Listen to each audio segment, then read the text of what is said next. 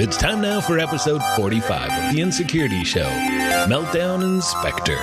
This week we're discussing Meltdown, Spectre, and other hardware and software security vulnerabilities. Visit our website at in-security.org for show notes, past episodes, and more. Follow us on Twitter at Insecurity Show. Send us email to feedback at in-security.org. My name's Matt. And my name's Max. How's it going, buddy boy? Good, how are you? I'm handsome as ever. Nice. Ooh, stole your joke. That's a good story. All right. Is this the show? Are we recording? Are you? I mean, I'm recording. Is this the show? And we're back. How you doing this week, buddy? I'm doing fantastic. How you doing this week? Oh, man. Wonderful, wonderful. Yeah? Yeah. Have a good little break? Oh, just relaxed over the Christmas and the New Year's holiday and last Halloween and also probably last Easter. When was the last time we recorded? I have no idea. Yeah, it was just real soothing, real calming for me. It was great. How about you? Good. You get up to anything fun? Yeah.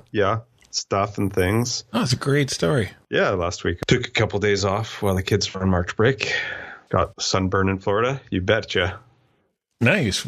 That's awesome. Yeah. I feel like your kids are a little bit young for you to be taking them to spring break in Florida.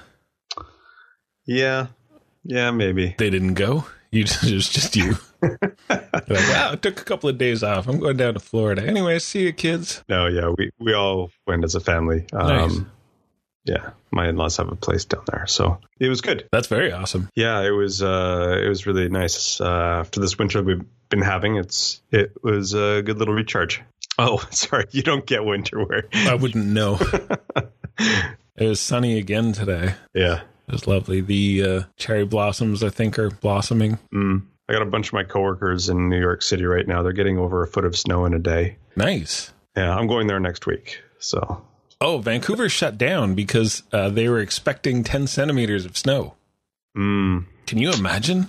I don't think you can imagine. I've been in Vancouver when it shut down for a dusting of snow before. Max, 10 centimeters. 10 centimeters is snowpocalypse. Yeah, it's almost 12 centimeters. You're right. Yeah. It's like a third of a foot. Yeah. People were losing their mind. They heard about it on the radio and preemptively drove into ditches before it even started snowing. Yeah. For the listeners, I was there when there was maybe 5 centimeters of snow, watching a car heading down a hill very slowly proceed to spin in circles for zero reason whatsoever. There was nobody else on the road. It was perfectly clear day. I have no idea how the person pulled off such a crazy stunt. Did it look like they were one of the stuntin' drivers? Was that their jam? No, it's not really the stuntin' type of car. Okay. Some Oldsmobile, if I recall correctly. Fair enough. But anyways. Yeah. So let's try this podcasting thing again. Podcasting. That's the thing we're good at. Let's do that. I've been doing a lot of research. That's amazing. By listening to a lot of podcasts. I got invited to this podcast. Yes. So I figured, hey, why not? Let me polish off my chops. Right. To do that, I spoke on the phone earlier today. Oh, that's nice. Just to warm up my vocal cords. Yeah, I've been, for work. I have work that I'm supposed to do for work. Okay. Right.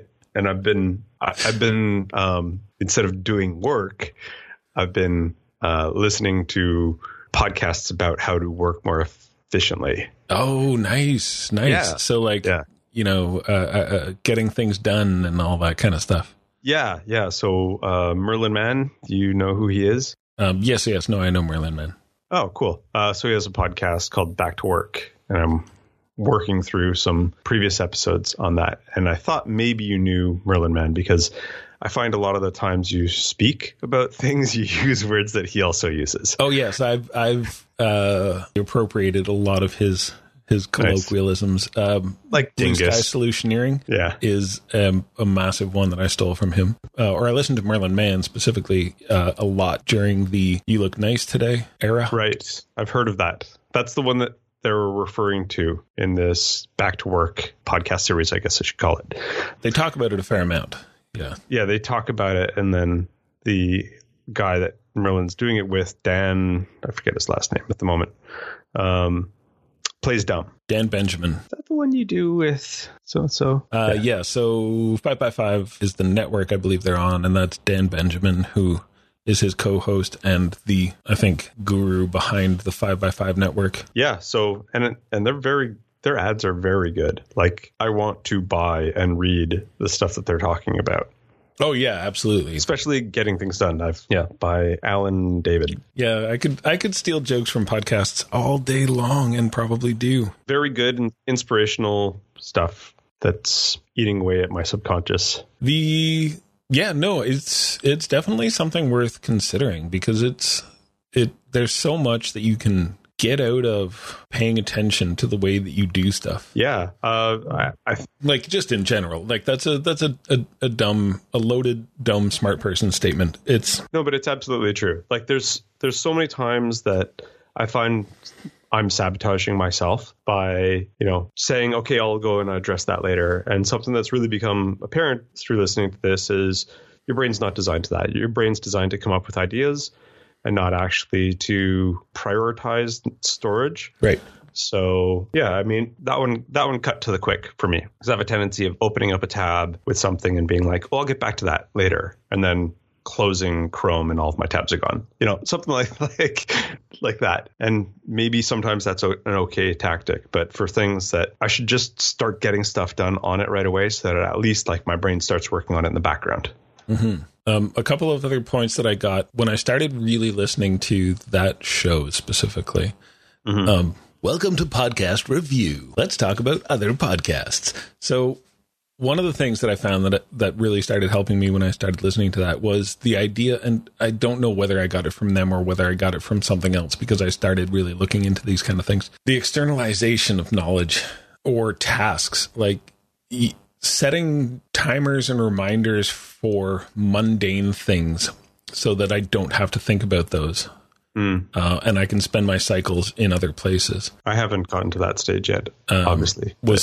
I mean, I'm not good at it, but it's something that I do for some things. And so based off of that, I've now got an unhealthy relationship with my phone because if I set a timer for something and I haven't done it, then I like to think in my mind that my phone is judging me and thinking really poorly of me because it's just like, come on, man, it's just sitting here. You can just swipe it away. It'll be done. Just do it and swipe it away.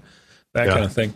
Another one that I believe that they talked about, which I think Merlin glommed onto as part of the getting things done, was the idea of instead of grandiose plans, make smaller versions of it. So for instance, if I wanted to say build a table this weekend, then don't say build a table this weekend as your thing to do. Right. Say go to the hardware store and get this, this, and this as a thing to do. Go to the tool shop and buy a hammer or get your hammer sharpened or whatever it is you need to do to hammers. I don't know. I'm clearly not a hammersmith, but you have each one of these as a broken down step, which then makes it so you get your hammer sharpened, you get your screws polished, and then you're ready to go. You've got all of the gear, and you break it into the smaller pieces. And once you have it in smaller pieces, then it all just seems manageable and mundane, as opposed to just, build the table as I was going with. And that kind of stuff really resonated with me because it seemed not only sensible, but much easier to do and a lot less intimidating when you're looking at your to-do list. And then also managing what you put on it. Maybe it's fine if you don't put stuff on it. Maybe it's fine if you don't do something. Right? If it's not when they talk about prioritization, it's pretty interesting too. Right. About if you've had something on your priority list for a year or two, it's obviously not a priority. It's just come to grips with that and get rid of it, and then unpack that mental baggage that's tied up with that. There's also the idea of time as a currency. I haven't heard of that yet. Well, so time is effectively a currency. Where you spend your time is where you spend your interest, where you align all of your goals and everything. So it ties very closely to the idea of if you've got stuff sitting on your priority list, that means that you should think that's a thing that's worth spending your time on, because time is the most finite resource that you have. Yeah, cool. You know, that really makes me think of. What's that?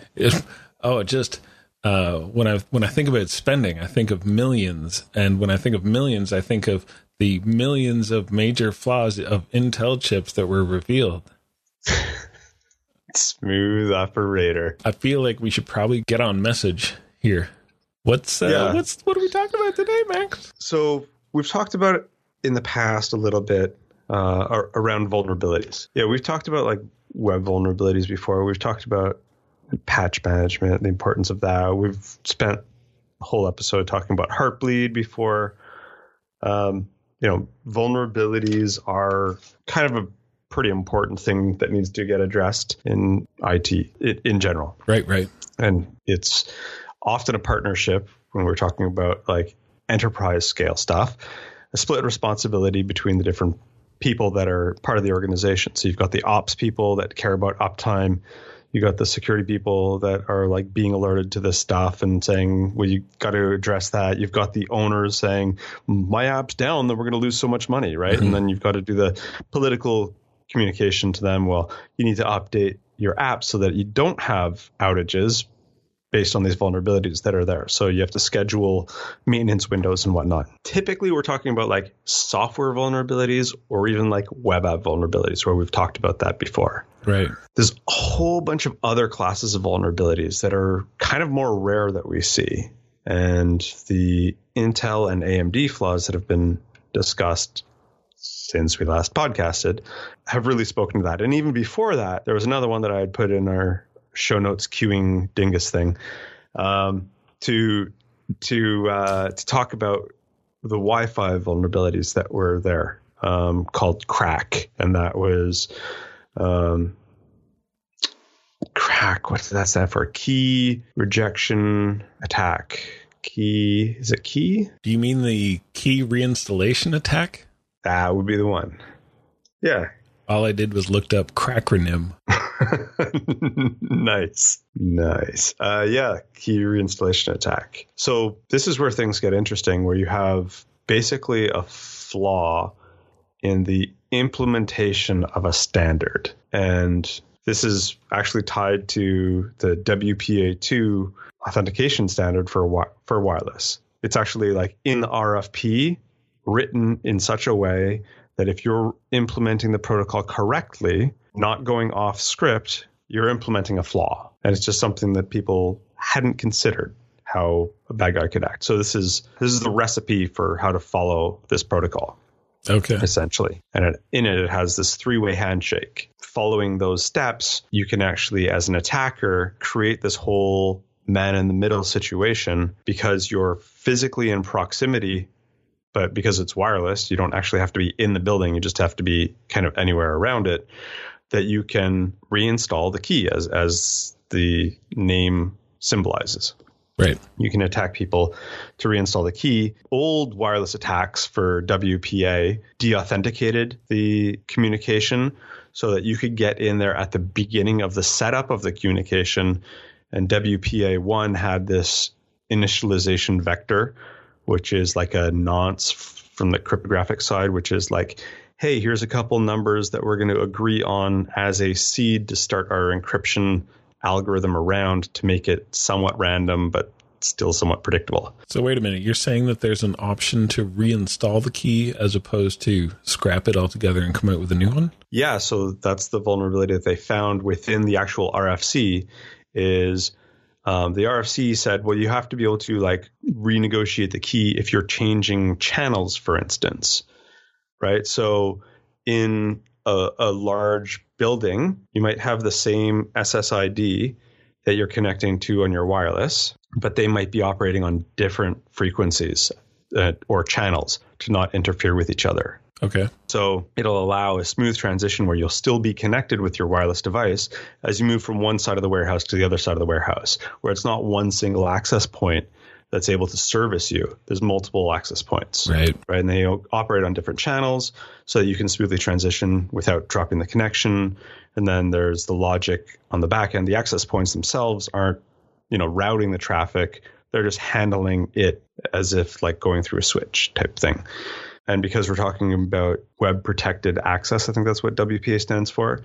It's like the encryption side that keeps your communication private from other people who are also communicating over the same medium through the airwaves. Okay. That are also participating like in the same thing from being able to see the stuff you're communicating, whatever. It's so the whole in WPA1, you can authenticate somebody if you're able to be in proximity of them, and then you can actually see them renegotiating their connection back to the access point. And because the initialization vector for WPA1 was fairly limited, like 2 bytes long or something like that, or 2 bits long, you can actually guess those first few connections. And then because the encryption is built on that first part and it just keeps chaining them together as it goes, then once you get that first part, then you can actually be in between those two, or you can insert yourself in between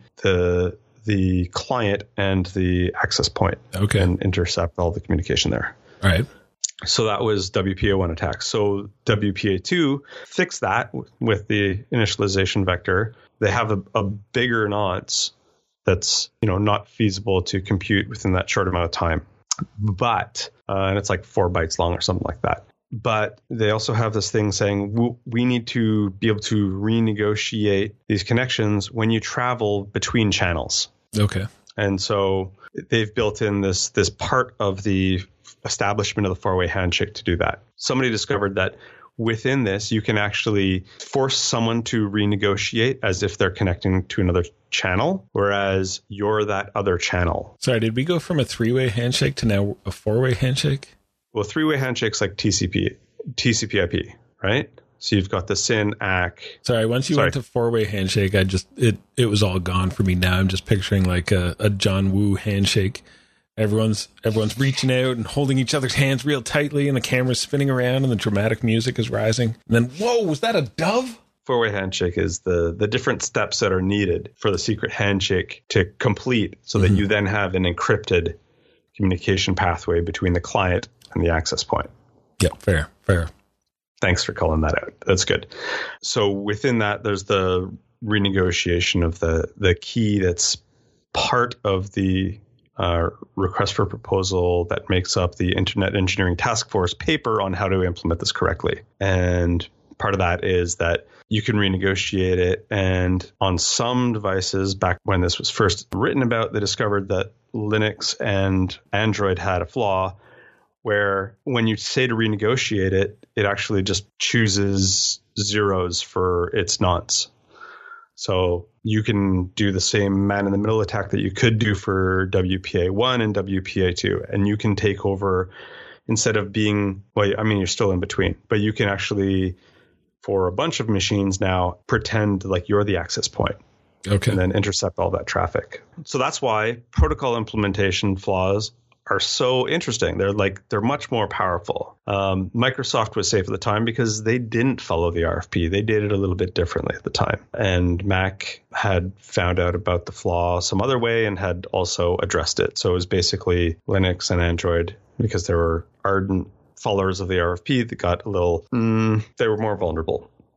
Right. Plus their failure to renegotiate that key correctly and go with all zeros compounded the problem. So Crack had a bunch of scenarios in which it would work, but this was the most grievous one. And because most access points actually operate like a slimmed down version of Linux, they also had different sorts of vulnerabilities that they were susceptible to, where you could take over communication from them to another one. Fair enough. Yeah, so it's really interesting when it's protocol related. It's even more interesting when it's hardware related.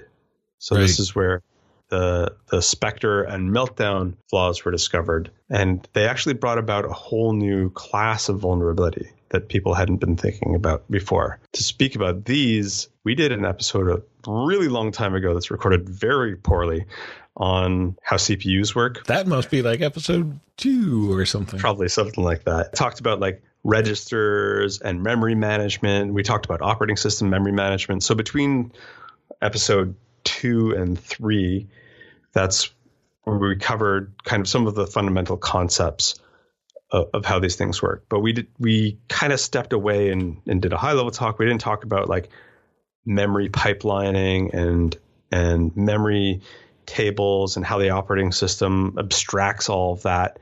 And the CPU to operating system needs to communicate over these things. So to make CPUs go faster back in the day. I remember that. That was easy. You just pressed the turbo button on your computer. And a little after that, they discovered that they needed to pipeline different memory processes so that you can have multiple things in queue, even though a certain CPU instruction will take like a tick to do or 3 ticks to do of the CPU.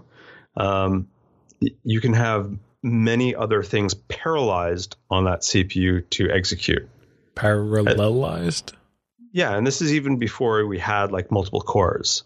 Okay. Right? So we had kind of things in the queue waiting for other things to happen. So when a read-write instruction happened on the CPU, that maybe said go to the actual hard drive, spin it up, read this kind of sector from it, or go to the random access memory on the system and pull something out of there to start executing on. There were a bunch of other tasks that could then swap in while it waits for responses or to look back and see if there's anything in that hard drive's buffer to pull out that's a response to the request that it made. Mm-hmm. So that's how before multiple cores, multiple apps could run at the same time and do different things. Was that threading? Threading, multi-threading, hyper-threading? Hyper-threading, yeah.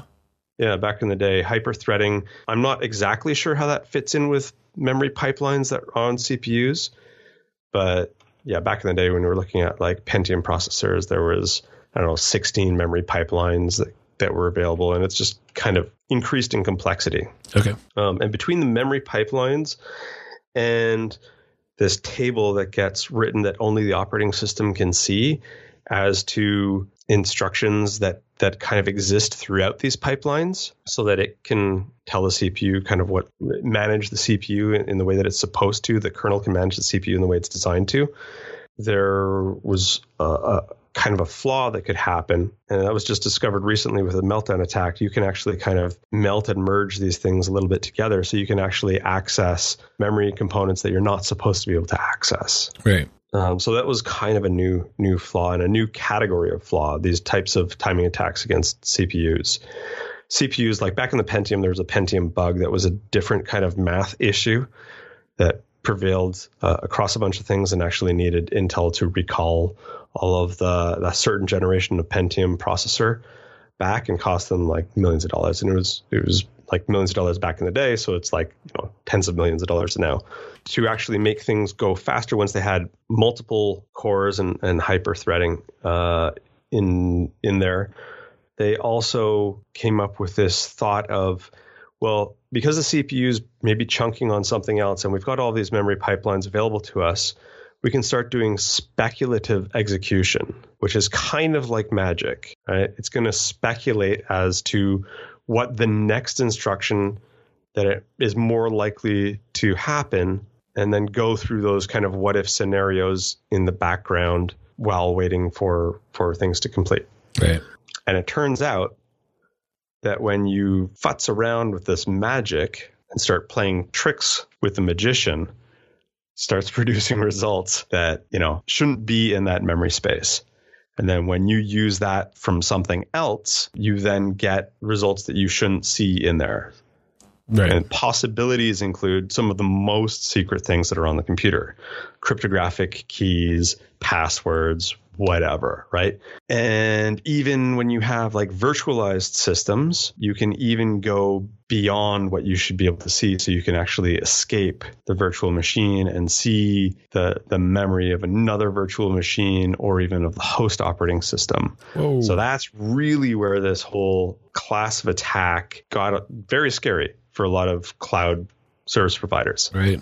And that was the Spectre class of vulnerabilities. Through the cutesy term, but it's Spectre is about speculative execution. I just want to give a little bit of props to whoever is in charge of coming up with these names because they are fantastic. You got Meltdown, you got Spectre, you got Crack, you got Heartbleed, they're terrifying. Yeah, there's a whole love-hate thing in the security community about it. People are like, all these cutesy names for like very technical things, nerds going, mer, mer, mer, as Merlin might say. I mean, people take it seriously. I mean, they definitely take it more seriously than when it's, if it's named properly versus. Yeah, and the only like real downside to that is sometimes people do that whole branding marketing thing for things that aren't a big deal. That's right? fair. And just because it has a nice name, people start freaking out about it. And really, it's like a very little to nothing vulnerability. So the news people really love, the terror and paranoia bits of everything. So I guess it does kind of make sense that more people would pay attention to like floating point unit processor bug if it was named something more sexy like Intel Murder Party. Yeah.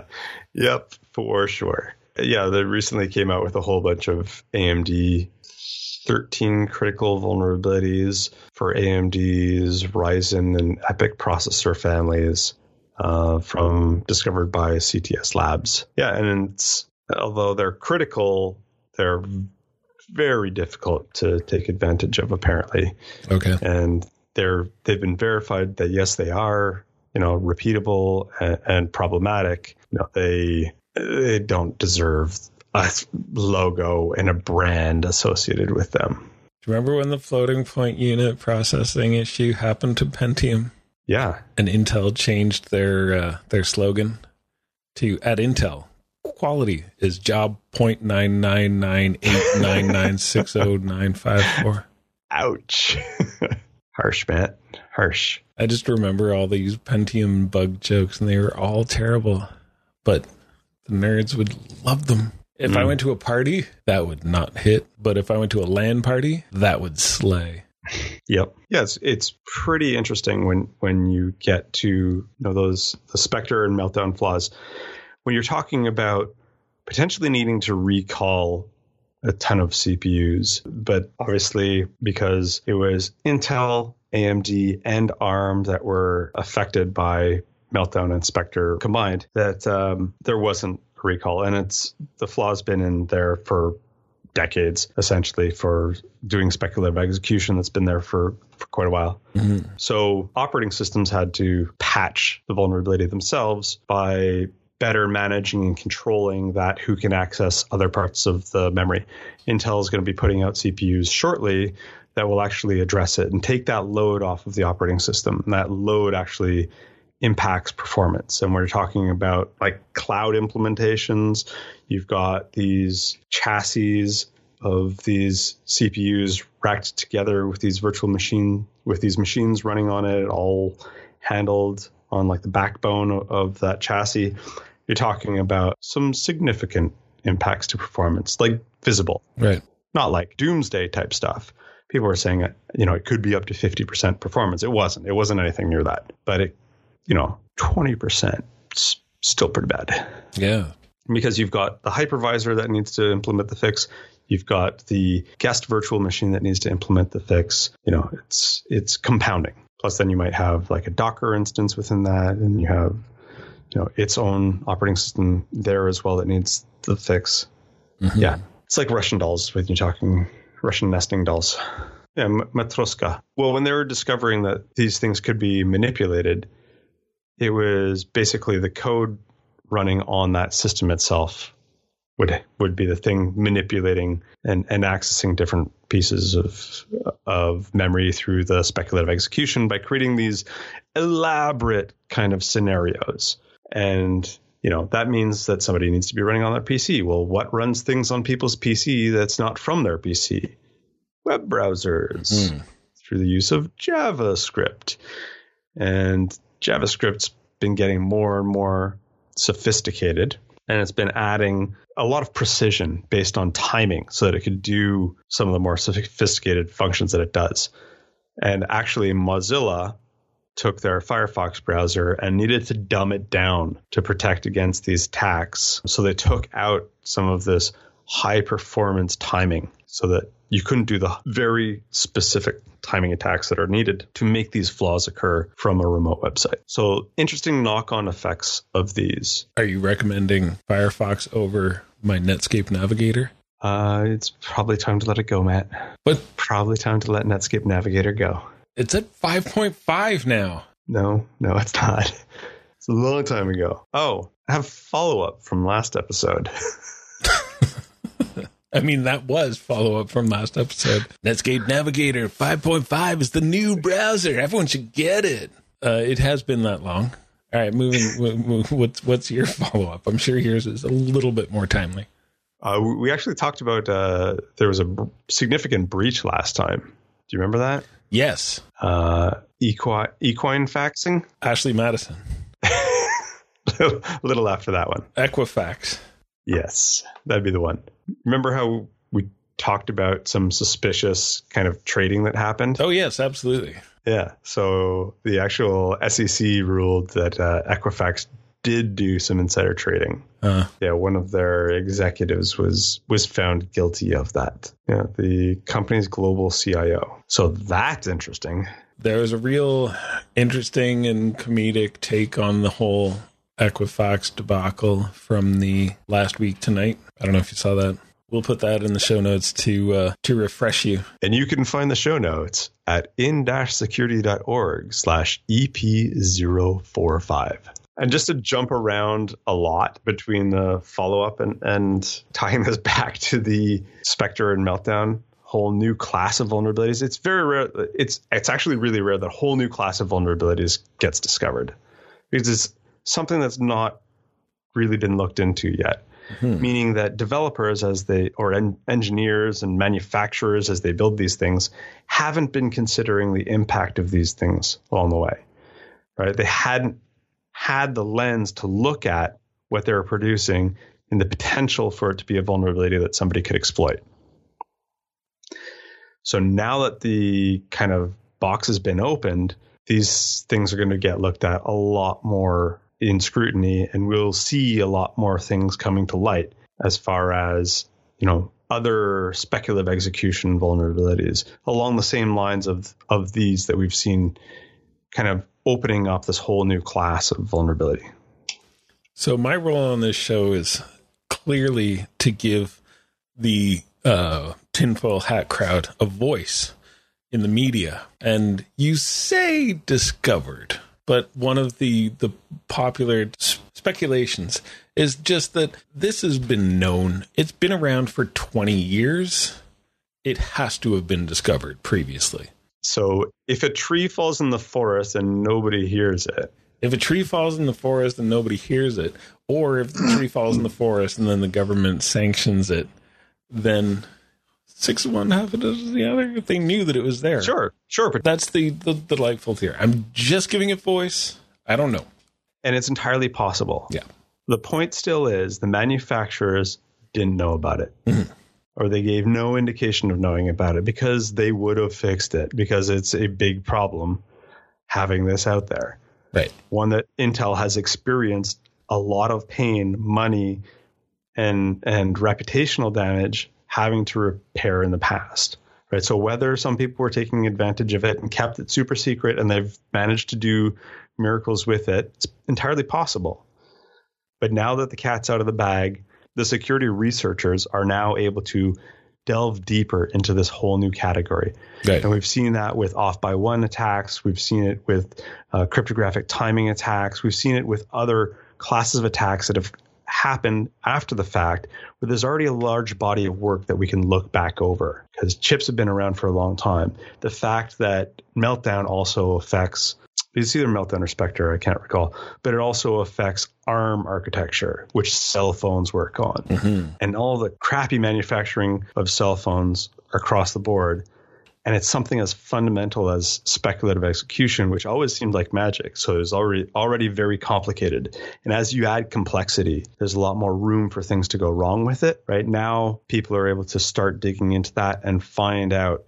Maybe they'll find things in Tizen chips instead, and other manufacturers that haven't been really looked at yet, because there hasn't been the number of eyes looking for this flaw. now there's kind of blood in the water, and the sharks are out sniffing at different things and seeing what they can eat. Right. Microsoft, though, is actually done a really cool thing, and they have kind of a bug bounty program where I think we've talked about that in the past, where people are able to submit vulnerabilities that they find to Microsoft, and they are actually paying out on these bounties, saying that if you find a speculative execution flaw, we are now also paying out on that, on top of the remote code execution, on top of the Internet Explorer Edge vulnerabilities, on top of the operating system one. So you have to kind of define what you're going to pay out when you do these bug bounties and at what level you're going to pay out. So I think it's very proactive and interesting that Microsoft is doing that as well. I think we talked about that in episode 33. Oh, bug bounty? It would make sense that we would talk about that. So that's kind of the episode in a nutshell. I think it's,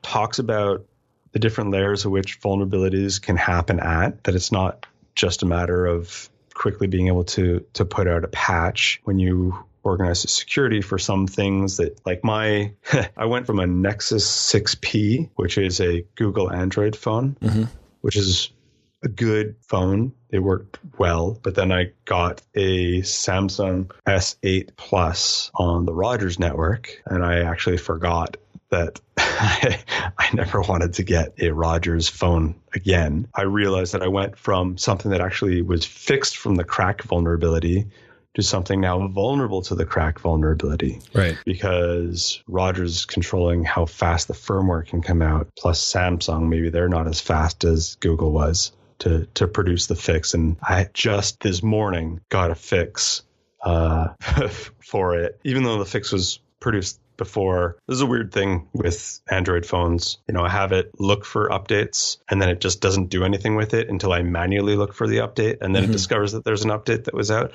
So literally since the end of January to now, I haven't looked, and now I just discovered, there was an update that actually now I am on the Oreo operating system for it.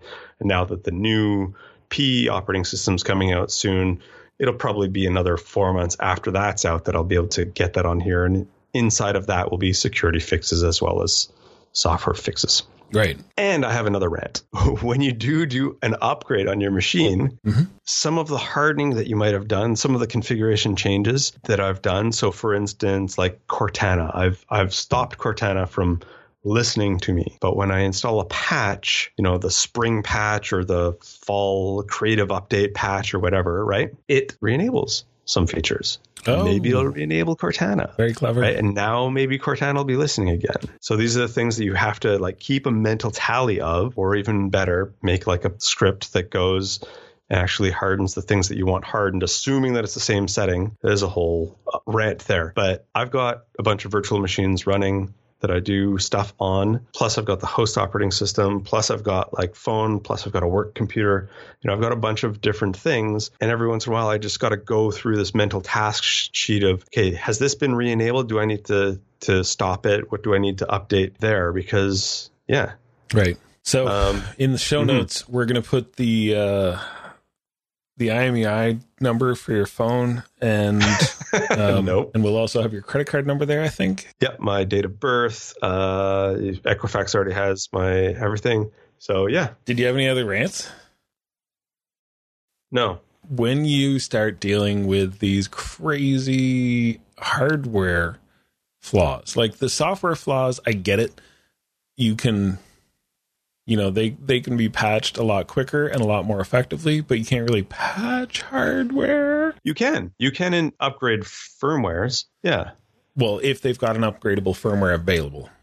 That's true. And in the case of this Intel one, on a motherboard, does more damage than good. I've lost whole network ports on a board before because I upgraded the firmware. Right. And then in the case of this Intel network processor, or the Intel processor issue, if it is a firmware patch, then you're potentially standing to lose up to 20% of the processor functionality, which means you then have to wait for the next generation of processor to get back to more or less where you thought you were. And to do that, you then have to, probably knowing Intel, completely revamp your whole socket set, which means new motherboards and new everything. Yeah, it gets expensive, definitely. Plus, you're just out of pocket. It's not like they're saying turn in your lemons, right? It's not like a car recall. Right. They're not doing that this time. So yeah, you're definitely going to be out money to fix the problems if it's not something that's flashable. Right. Yeah. So your question was, how do you deal with stuff like this? We actually architect security into the way that you do stuff. So for instance, the crack vulnerability, right? You still have other layers of security, like doing HTTPS. So someone man in the middle is you. They're now in between the client communicating to a server, acting as an access point, but you're still communicating over a secure channel, right? The one on the chip is a whole lot more complex as to how to deal with that, but you don't just trust whatever to run on systems. Maybe you have whitelisting for what can actually execute on a system that'll stop you from having the exploit code run on you in the first place. Right. That takes advantage of the vulnerability. And then at the network, you have inspections of things coming in and out. And then you can see if something is compromised, you can quickly deal with that problem by having an incident response group. So it doesn't really work for smaller organizations, but as long as you have a decent proportion of security folks or outsourced security folks to do this work, you can make it through relatively unscathed. Yeah, I like it. Another funny thing is that, not funny, kind of sad, but Intel, this is not the only problem that they had. They also had some problems with when you're talking about like in an enterprise being able to manage systems. They have their whole management engine that you can manage like Intel motherboards out of band, right, and Intel servers out of band. And so they had some critical flaws where you could, if you're just on the network, manage these devices through their vulnerabilities. Oh, man. In like an out of band way. Yeah. So Intel's had a few bumps in the road recently and different types of chips. That's not like in the CPU. That's a whole other firmware for managing motherboards, chassis, whatnot. So, yeah.